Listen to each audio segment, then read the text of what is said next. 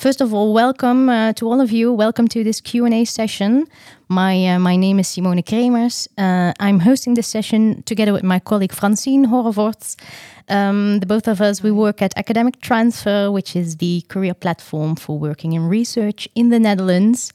And our platform is here to help you in exploring your career possibilities as a researcher, both in and outside academia.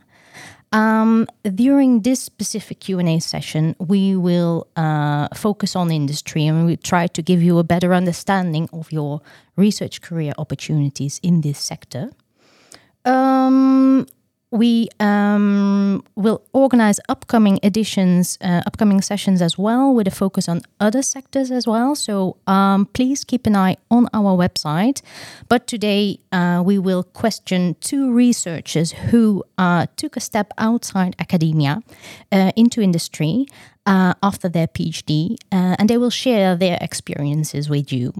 So hopefully this can give you further perspectives on your career. Research career opportunities. As others are joining us at the very moment, welcome again to everyone. Before I go to our two guests for today, first let me share some instructions with you as our participants, all right? First of all, please keep your microphone muted at any time, just to avoid any chaos. But on the other hand, feel free to keep on your camera, which is also nice for our guests, because I can imagine to see who they are talking to. During the registration process, you are able to submit a question for our guests. We cannot discuss any questions about personal situations or specific disciplines, but we do try to address most of the questions you submitted. And if you have any other questions, please use the chat function. Francine will keep an eye on the chat. And if it is a question to one of our guests in particular, then please specify it together with your question.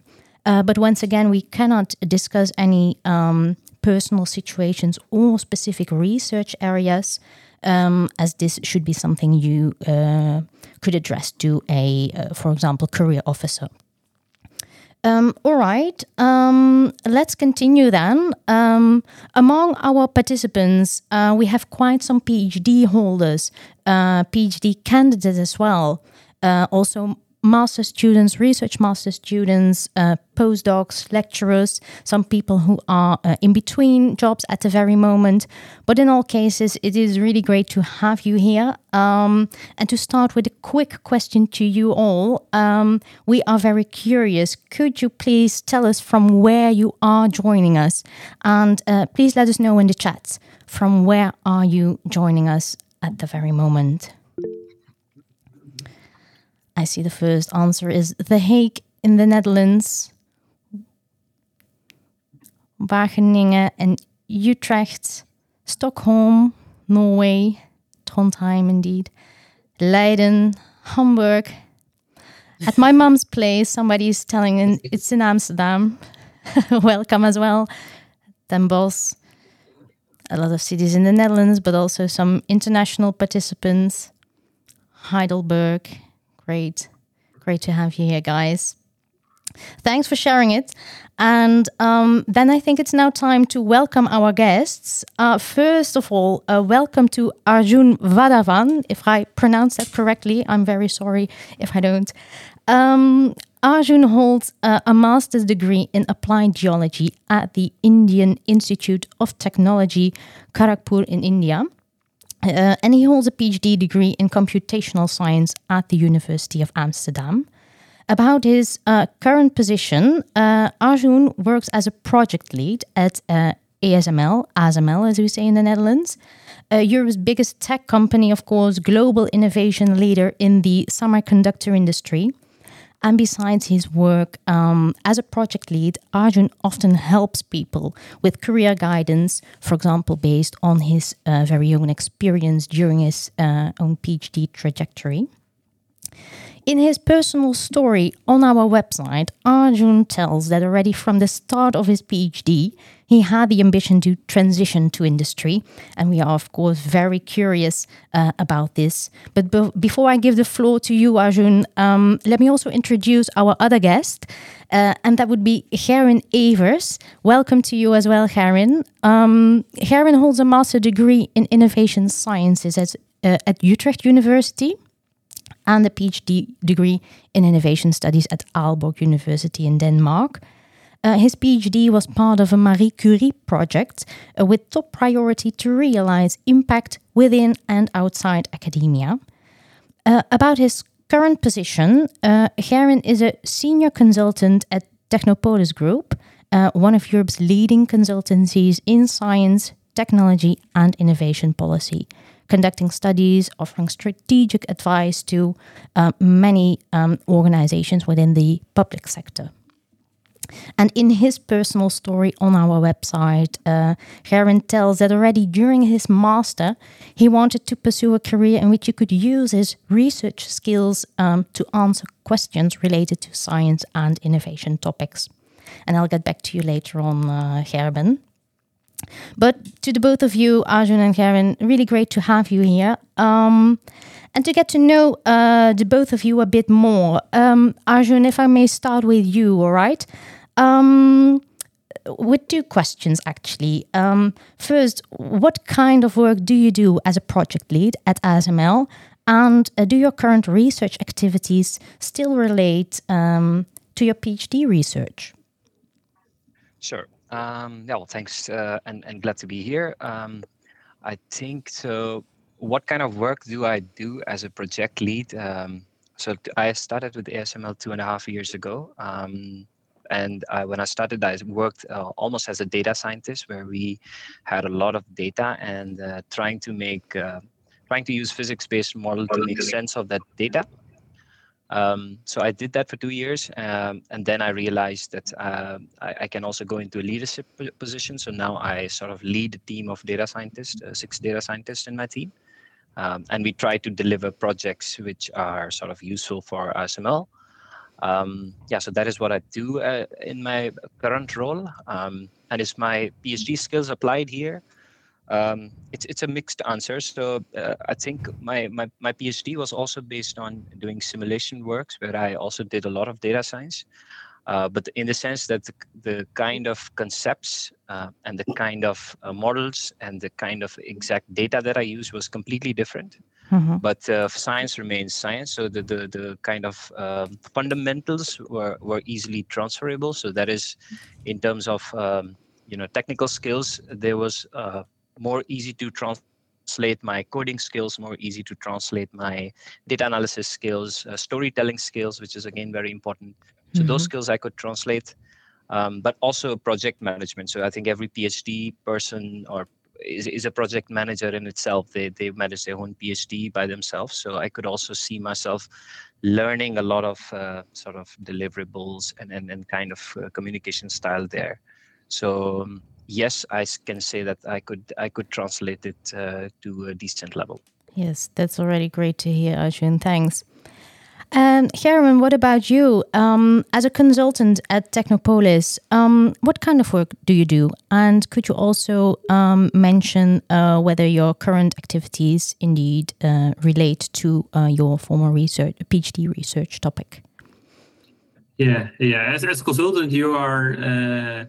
We are always, as consultants, we are working for clients which have specific questions. Like we are most times working for or in most cases working for the public sector. So we are trying to answer their questions, and often those questions are coming from Parliament or some other actors in the public domain. And as consultant in a project, you can take various roles. Especially if you have more experience, you can take a more leading role as a project manager. But if you're just starting, you're often more in a kind of executing role. So then you are just doing research, and in my case, social science research. So it will be running various surveys to interviewing, but it can also be, let's say, more data science-driven technologies, like we use also like techniques like web scraping, etc., social network analysis to provide insights to our clients. So it's always about thinking about how particular research methodologies can help add value to a particular client to help them understand their business.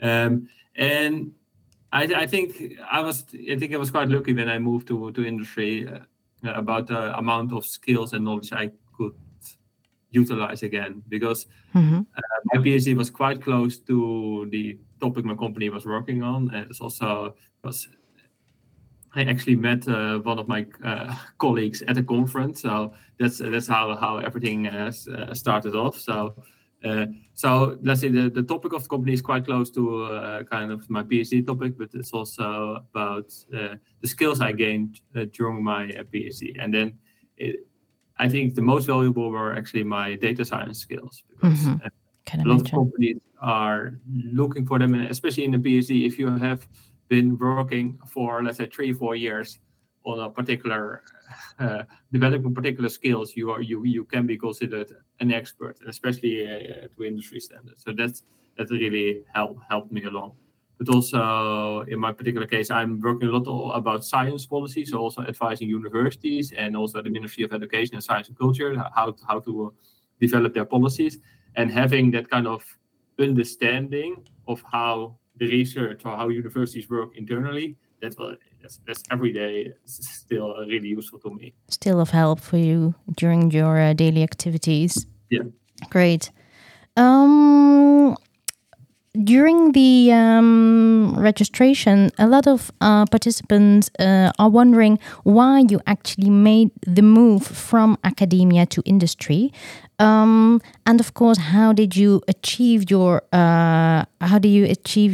current position? So, Arjun, if I may start again with you, could you tell us a bit more about your motivations to move from academia to industry, and then of course how you achieved your position? So as I think you also mentioned it, I've written it down on your website. The motivation for me was very clear, at least from the start, that I want to go into industry. And before my PhD, I also had a small experience of working in industry as a data scientist. The thing that I realized at that point was that the scope was a bit limited, because I realized I could not do very hardcore work without a PhD, and PhD sounded nice to do at that point of time. So I thought, okay, let's go for a PhD. I was lucky enough to get a fully sponsored PhD from different angles. So that helped me to go into PhD. But the goal was very clear from the very start that I want to go to industry. So that actually sort of helped me in different ways. So I in my PhD lab and in my environment, I saw people really trying let's say very hard to make a point of doing a PhD and pushing in for very extremely high journal publications and things like that. I consider I was not that, so I did it to the level where I can keep myself focused. That's what I want to achieve, is not let's say not to become a professor and not to publish 10 papers in Nature and Science, to be very pragmatic of what I want to achieve. So that at least helped me to be focused.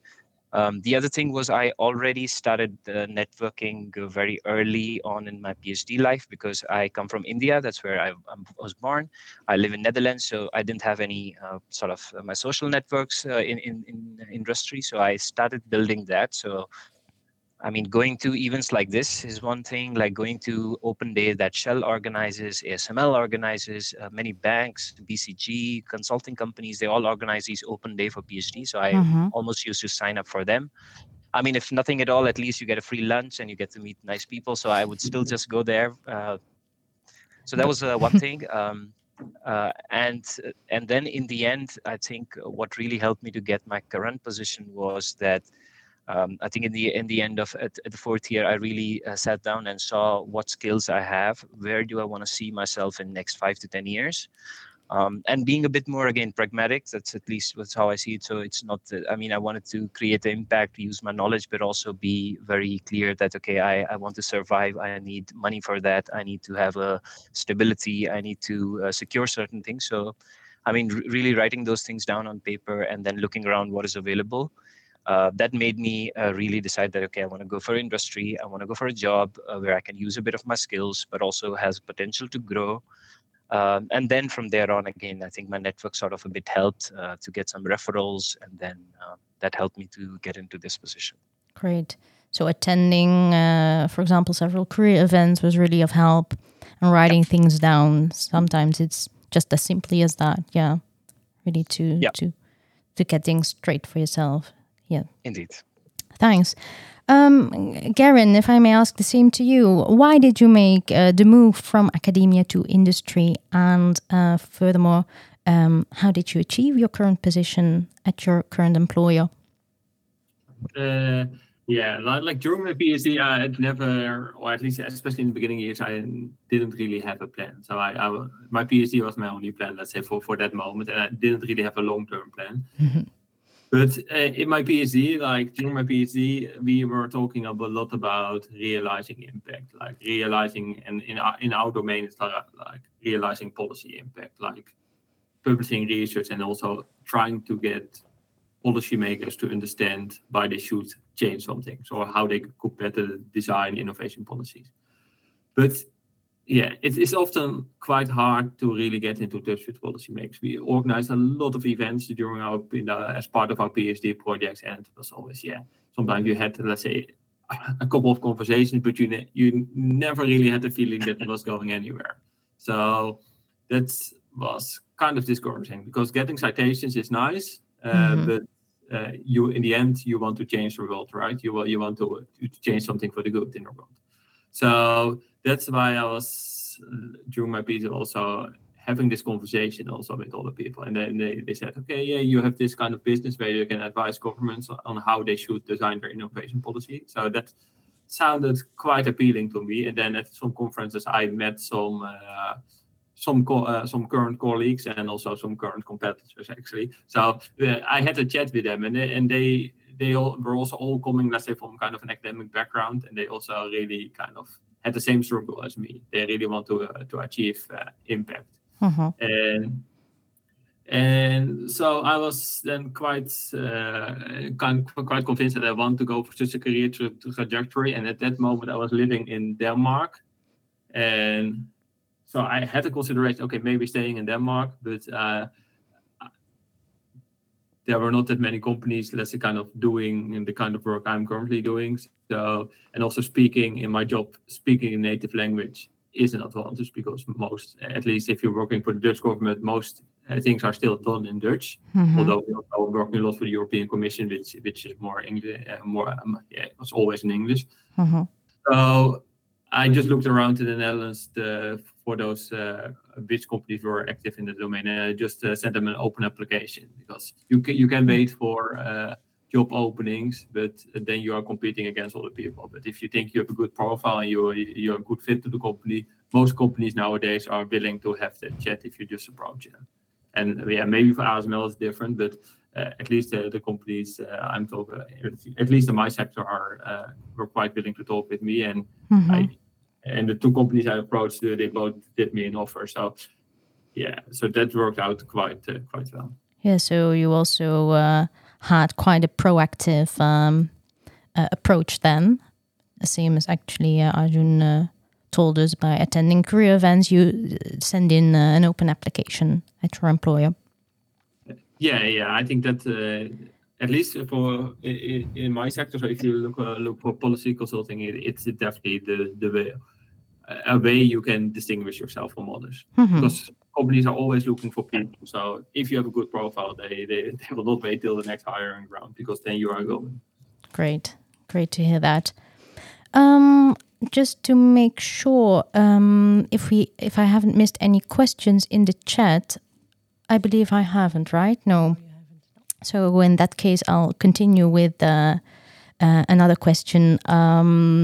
First of all, again to Arjun, if that's okay. Have you experienced any difficulties, or perhaps did you face any uncertainties while switching from academia after your PhD to a different sector?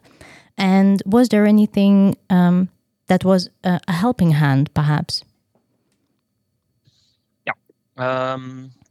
Yes, so I did face difficulties in different parts of realizing that I want to go from academics to industry.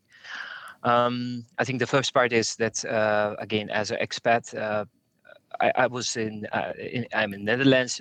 There are certain companies, as you also mentioned, Gerwin, that certain companies would like to work with people who speak native language. I have lived here for 5-6 years, but I'm not very confident in doing conversations in it. So it was very clear that I would also not choose for these companies, and those companies will also not choose for me. So that was one sort of realizing that there are a couple of things that I cannot do. And for me, that was essentially a lot of consulting companies like McKinsey, BCG. I realized they're great companies, but they would never hire me above someone who can speak Dutch. Let's very clear. So that was one struggle. So that helped, that also helped me a bit to focus, narrow my focus, but also was a bit discouragement because I thought I could be a good person in their teams also. The second one was the realization that, I have a PhD, but it's not that when I join a company, I would be placed already at a very senior position. When you join industry, you realize that, they consider your PhD valuable to whatever extent, but it's not that they will be blown out by it and they will suddenly put you to a leader or a manager or some senior role. You still are going to start from, if not from the bottom, but at least very close to the bottom. Although you may have a faster growth later, but you will have to make your way up. So that was another realization. In the sense that I thought maybe doing a PhD gave me a little bit of a setback, but now that I look after 2 years in an industry, I think it has helped me to accelerate much more faster. So at least at that time, it made me think a bit badly about it. Also, that also translates to financially. So I used to think that once I have a PhD, if I go to a company, they would come running to me and be like, "Well, amazing! I want you. I will throw this much money at you. You solve all our problems." That was also not the case. So I think all those ideas in mind became a bit more realistic when I started talking to people who work in industry with a PhD. They told me what salary grade they work at and how do they proceed and what are their colleagues doing and things like that. So that were sort of some struggles for me to getting realizing these things. But I think I have to say these struggles sort of made me a bit more clear of what I want and where I would start. So that sort of helped me. And one last small suggestion is to others is also like the sooner you make this realization for yourself, the better it is.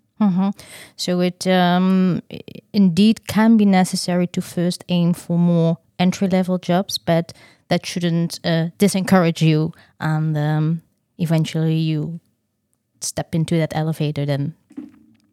Great. Yes, exactly that, yeah. Gerwin, what about you? Did you indeed experience any difficulties, just as Arjun was telling us? Did you perhaps face uncertainties? And what helped you? Yeah. In the end, you're always facing uncertainties, right, as an academic, because you're always striving for the best. I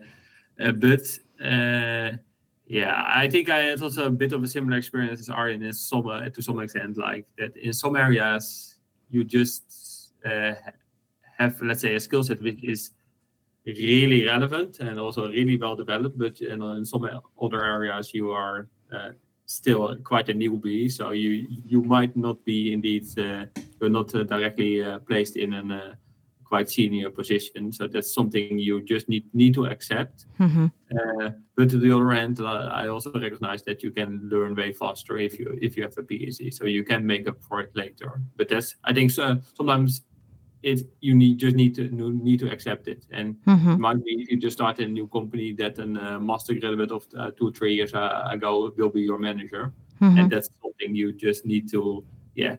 Sometimes I found it a bit and sometimes, especially like if you know a method really well, and then you feel like you're the expert. But still, like if it comes down to project management or some of the other kind of inside knowledge of the business, you are just starting. So that was always an kind of. It was just a challenge in the beginning. And another thing was that like the pace in industry is just higher than in academia. So we are not thinking about months, we are sometimes just thinking about weeks. And that's just, it doesn't mean that we are workaholics, because I think work-life balance is at least in my company, is way better than in academia, or at least in Dutch academia. But it's kind of forces you sometimes to make kind of pragmatic choices. And with pragmatic choice, I don't mean that you just publish lower quality studies, but it means that you make choices, and like scoping choices in your study. So if you just halfway your study find out, okay, I'm not going to be able to realize or fully answer this question. Like normally in an academic setting, you would just drop that paper and think, okay, I will not get it published, or at least not published in a nice journal, so why spend time on it? But yeah, we just have our client and we promise to deliver something, so then at least we are going to answer all the questions, and we just come up with a good reason for not delivering in one particular area. That sometimes is a bit painful, because as an academic you have that curiosity, right, to know everything, know every nitty-gritty detail, how everything is put together. But sometimes, yeah, if you want to get something done, sometimes you also should just make some kind of accept that you can't be complete in everything you do. And that's so that's something, but that's, I think, just a kind of the work mentality in the industry. You just need to realize things. So And Gerwin, you already mentioned a bit about skills. Well, I can imagine in the case of both of your employers, both ASML and Technopolis, it wasn't, well, I can imagine they are used to working with PhD holders, but I can also imagine that this isn't the case for all employers. And if you are facing an employer which isn't completely able to read or to value your academic resume, do you have any word of advice for the participants, for example, regarding specific skills, to mention other CV or cover letter tips and tricks, perhaps? Maybe my first tip would be to never send your academic resume to an employer, because that will scare them away, especially like if I'm also now involved in hiring, or at least in the recruitment process, and if I see a resume of more than one page, if you have less than 4 or 5 years of experience, I'm really thinking, okay, you probably can't really write a concise report. So but let's say if you write your cover letter or your CV, you really should think about what your employer wants. And this sounds quite obvious, but really start, okay, what skills of me could be useful? If you're applying for in my case, it was, I made clear that I had some data science skills and I want to develop it further, and I just made some remarks about that. And actually that point really piqued the interest of my employer, I heard later, because they were actually looking also to develop their data science team in the company. So these skills, and I think like recency, of course, has becoming way more interest in working with or in data-driven approach to work. So that are at least skills you can highlight, but it can also be on the qualitative end. If you are let's say kind of a social science researcher and you have a more qualitative methods, just also feel free to highlight them. But on the other hand, you should also not be really highlighting, like we recently also had some applicants that they highlighted a really specific method, and was everything in that application letter was about that method, and that method is just it is somewhat related to our business, but not completely. So then I thought, okay, probably you are a bit off. We still interviewed that person, but then trying to find the balance. Really think about how your employee will read your letter. Yes. Arjun, I see you nodding quite a few times. Do you have anything to add? I actually have a little bit of different opinion on this. So if I may share. Sure. So again, nothing is true, so it's just my opinion. But what I have experienced and what I usually advise people is that the question that you asked is, what if your employer is not aware of a PhD. So forget about your PhD if he doesn't know what PhD means and what the whole structure is, and you apply to a company where maybe they don't really value PhD or things like that. At least to answer that, my take is that rather ignore it. It's very easy for me because I know people who have joined these kind of companies where the hiring committee, the team doesn't really understand what a PhD can bring in. And usually that's a struggle. After 6, 7, 8 months, you realize this is not a good fit. So, I mean, if they don't understand your specific topic, then I would say, as Gerwin explained, do that. Keep it general, try to highlight skills. But then there are certain companies which don't care about your PhD at all, right? So there I would be a bit careful to think about going. So the approach there is to actually talk to people who already work there and maybe have a quick chat with them online somewhere. Just try to understand the structure, try to understand what do they really care about? Because there's a high chance that you, unless you really love the company and love the topic and love the field, you may find it a misfit. Yeah, and it could require a different approach then. Yeah, all right. Thanks. Yeah, I can also totally echo it. Like, one of my considerations was also looking just at the website of my employer and see that they had already, let's say, 5, 6, 7 PhDs among their staff. That really was a signal to me that they at least saw it as something of value. Of course, it's not as valuable maybe as industry experience, but at least it's an indication. Yeah. If I'm correct, there are a few questions in the chat, right? We do have some questions, and very nice ones, I think. Huyen Lee asks, I hope I pronounce say your name right. He has a question that if you have any career suggestions for people who are introverted, who like staying alone and quiet. Does this mean the academic path is more suitable for these people compared to working in the industry? Do you have an opinion or some tips about this? I think the question is for the both of you.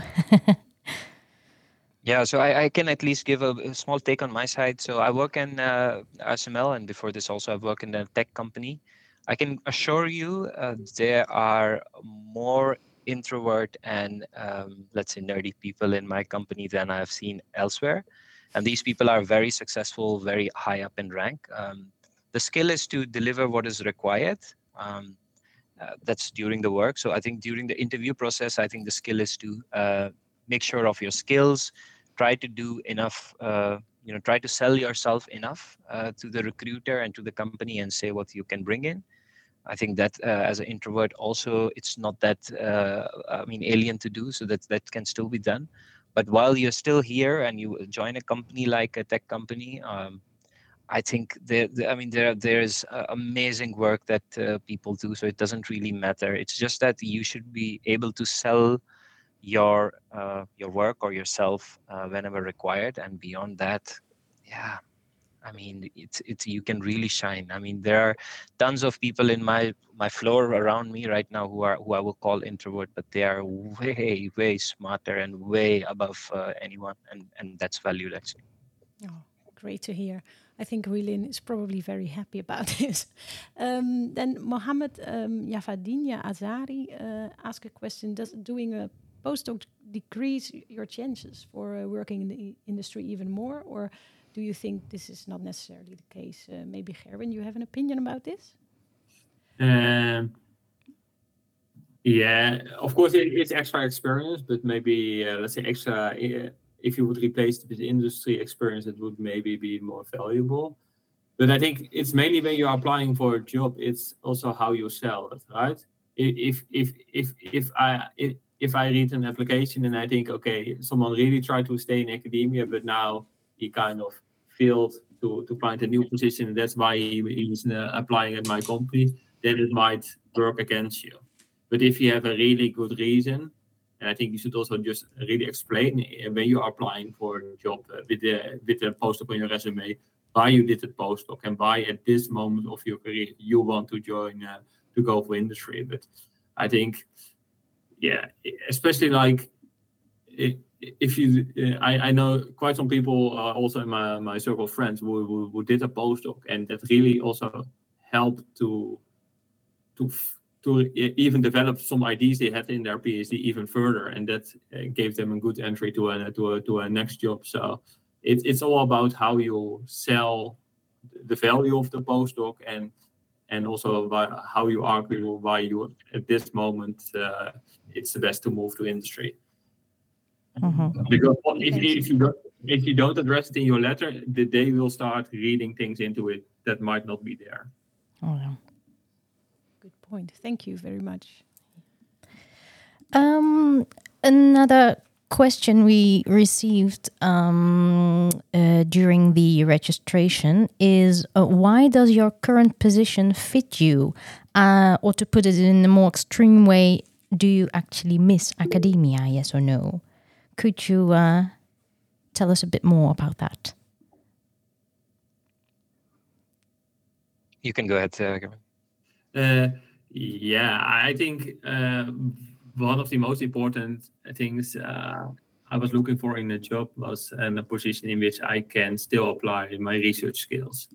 Because, yeah, in the end, we did for a reason a PhD, right? Because at least we like doing research. So I couldn't imagine a job on the same topic without a kind of a research component in it, because that would just make me wouldn't keep me entertained for a long time.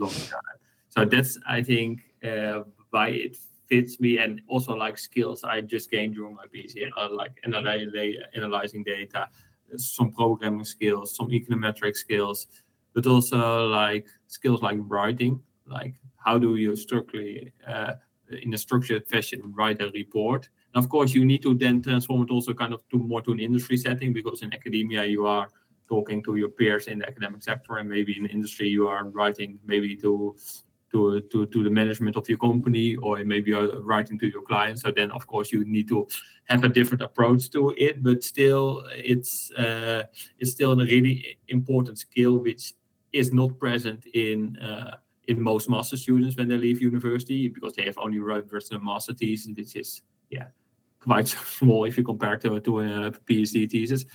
And another thing I really like about my job is that you still have quite some freedom on what kind of projects you take up, because some people think, okay, in academia you have a lot of freedom to decide what your research is about, and in industry you have no freedom at all. And I think that's not, at least to my experience, that's not true. Because let's say in our company we just have kind of an internal market, and all kind of new interesting projects are kind of coming along. And when I say I'm interested in pursuing that project, I can just jump on board and build also your own profile within a company of all kind of projects you like. So that's great to hear. And Arjun, are you experiencing the same freedom? Not to that level. I think in my work there is a certain direction in which people work towards, which is to build these machines that ASML sells, and we cannot deviate completely. So this was one point from my side. I think I slightly missed the open-ended freedom that I had in my PhD. So my PhD was specifically like I had a year to work on a paper and the project, and I was just free to go anywhere, do computational research. Or from India, from Portugal, I could just fly anywhere and just work from there remotely. So I had all those freedoms. So I miss that part. But apart from that, I think I don't miss anything from my academics. I think I even get to write papers now, publish my work, do hardcore research as I could do. So indeed, I think apart from the little freedom part, which is also, I have to say, like sort of, I feel it's in a good way that there's more structure. So apart from that, there's nothing that I sort of miss from my academic life, from my PhD life. Happy to hear. I don't think there are any other questions in the chat, right? No. So in that case, as a final question to the both of you, do you perhaps have any additional tips for PhDs, postdocs researchers in a more general sense. Perhaps a final word of advice, something that others can learn from your story. Gerwin, if I may ask this to you at first. Yeah, I think it's something we already discussed before, but it's also about really finding an employer that fits you, and also a job position that fits you. And that sounds kind of like an open door or something, but it's So if you are let's say if you're really introvert, you should probably not really aim for a project management role, even if you think that's kind of a step up or something. You should really look for also employers that kind of value the skills you have. And sometimes an application or just having a chat, you can already figure that out, or just looking at the website if they hired PhD before. And we also at our company sometimes have just those people approaching us just through email and say, can we have a chat? I'm kind of in my job orientation. Can I have a chat? How is it to work at a particular company? And yeah, we always say yes. So it's so if you are wondering, okay, would this be an interesting company and how is it to work for such a company, you can also just try it that way. Yeah. And don't hesitate to ask for an informal chat or something like that. Yeah. Mm-hmm. Arjun, what about you? Yeah. Any final word of advice? Yeah, indeed. So I always tell people whenever they ask me, the first thing is, I think we discussed about it, is to definitely make a LinkedIn account. If you don't have one after this whole session, just go and make an account. And if you have one, then start connecting to people. Connect to me, connect to Gerwin, connect to as many people. And I think my small advice is, I think be a bit shameless. I mean, just ask for help on LinkedIn from people, as Gerwin explained, to reach out to people and just say to them, I want to maybe move into industry and want to have an online coffee with you, half an hour. The worst case, they will not reply. But the best case, you don't know what can happen. Like I've seen stories where it works charm. Like it works for people to get investing to any level. So just cold message people and then just ask for help, and you'll be amazed how much people are willing to help. Mm-hmm. Another suggestion is, which I also wrote on our website, is if you have time, try building something outside of a PhD. It's not only for your job, but also for your life. I think you will be amazed. Like maybe a YouTube channel or a blog somewhere, or maybe writing things on LinkedIn about your PhD experience or things like that. The kind of environment that you will create out of that really helps, and that will help you even when you go to industry or if you stay in academics. And just be more pragmatic. Like just think about real things that matter, and be a bit more selfish. Like don't worry about what others are doing or the peers are thinking. For how I see things is usually, I think at some point you have to be selfish and think what you want, and then the world will fall around it. So yeah, that's my suggestion.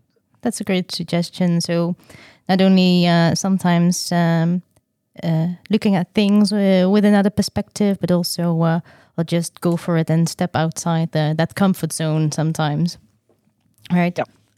I don't know if there are any more questions.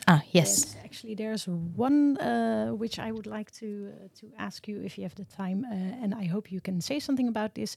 Mohammed Javadinia Aziri asks, in many industrial jobs, there are other software and even programming languages that he sees that are being needed in the job, such as SAP, Python, PMP. It is somehow a big challenge for us. Do you have any advice on this issue in your experience? And somebody else says, I have the same problem. Very useful question, Erica Solis. So it seems to be something they would like to have some advice on. Yeah, the easiest fix is just to learn Python, and it's I think maybe that's kind of a really easy answer. But like during your PhD, you also have time to acquire these new skills. And sometimes you just need to find kind of a hobby project inside your PhD or just another thing. and just try to develop at least some of these skills. But in the end, I think even if you don't try to learn Python, you can still kind of sell your coding skills as being relevant, because if you're fully fluent in, let's say, R or Java, at least it will signal to an employer that you are interested in coding. Because if you want to become a good coder, you should at least have kind of this intrinsic motivation to get lost on Stack Overflow, etc. So so I would always at least mention and also show that you are also willing to maybe to learn other languages, or although it's a difficult question. I hope you can work with this and use this as a good tip. If there aren't any other questions. I was just checking, sorry. So I don't have any other questions coming in now. So. All right. No. All right. Then I think that would be it. First of all, thank you so much, Arjun and Gerwin, for sharing your experiences and your thoughts, of course. And I think it was really helpful for our participants. Really interesting to hear also your final words of advice. Thanks, of course, to all participants as well. It was really great to have you here, and we've been able to give you a bit of a better understanding about the possibilities, a bit of an insight in your possibilities outside academia, in this case in industry. If you still have any unanswered questions left, feel free to contact us at any time. And of course, stay tuned for further Q&A editions and check out academictransfer.com because on our website we offer plenty of career tools, career advice. You can read blogs, etc. So thanks again to everyone. Thank you, Arjun and Gerwin. Applause from Academic Transfer. And thank you very much. Yes. Take care. Thank you.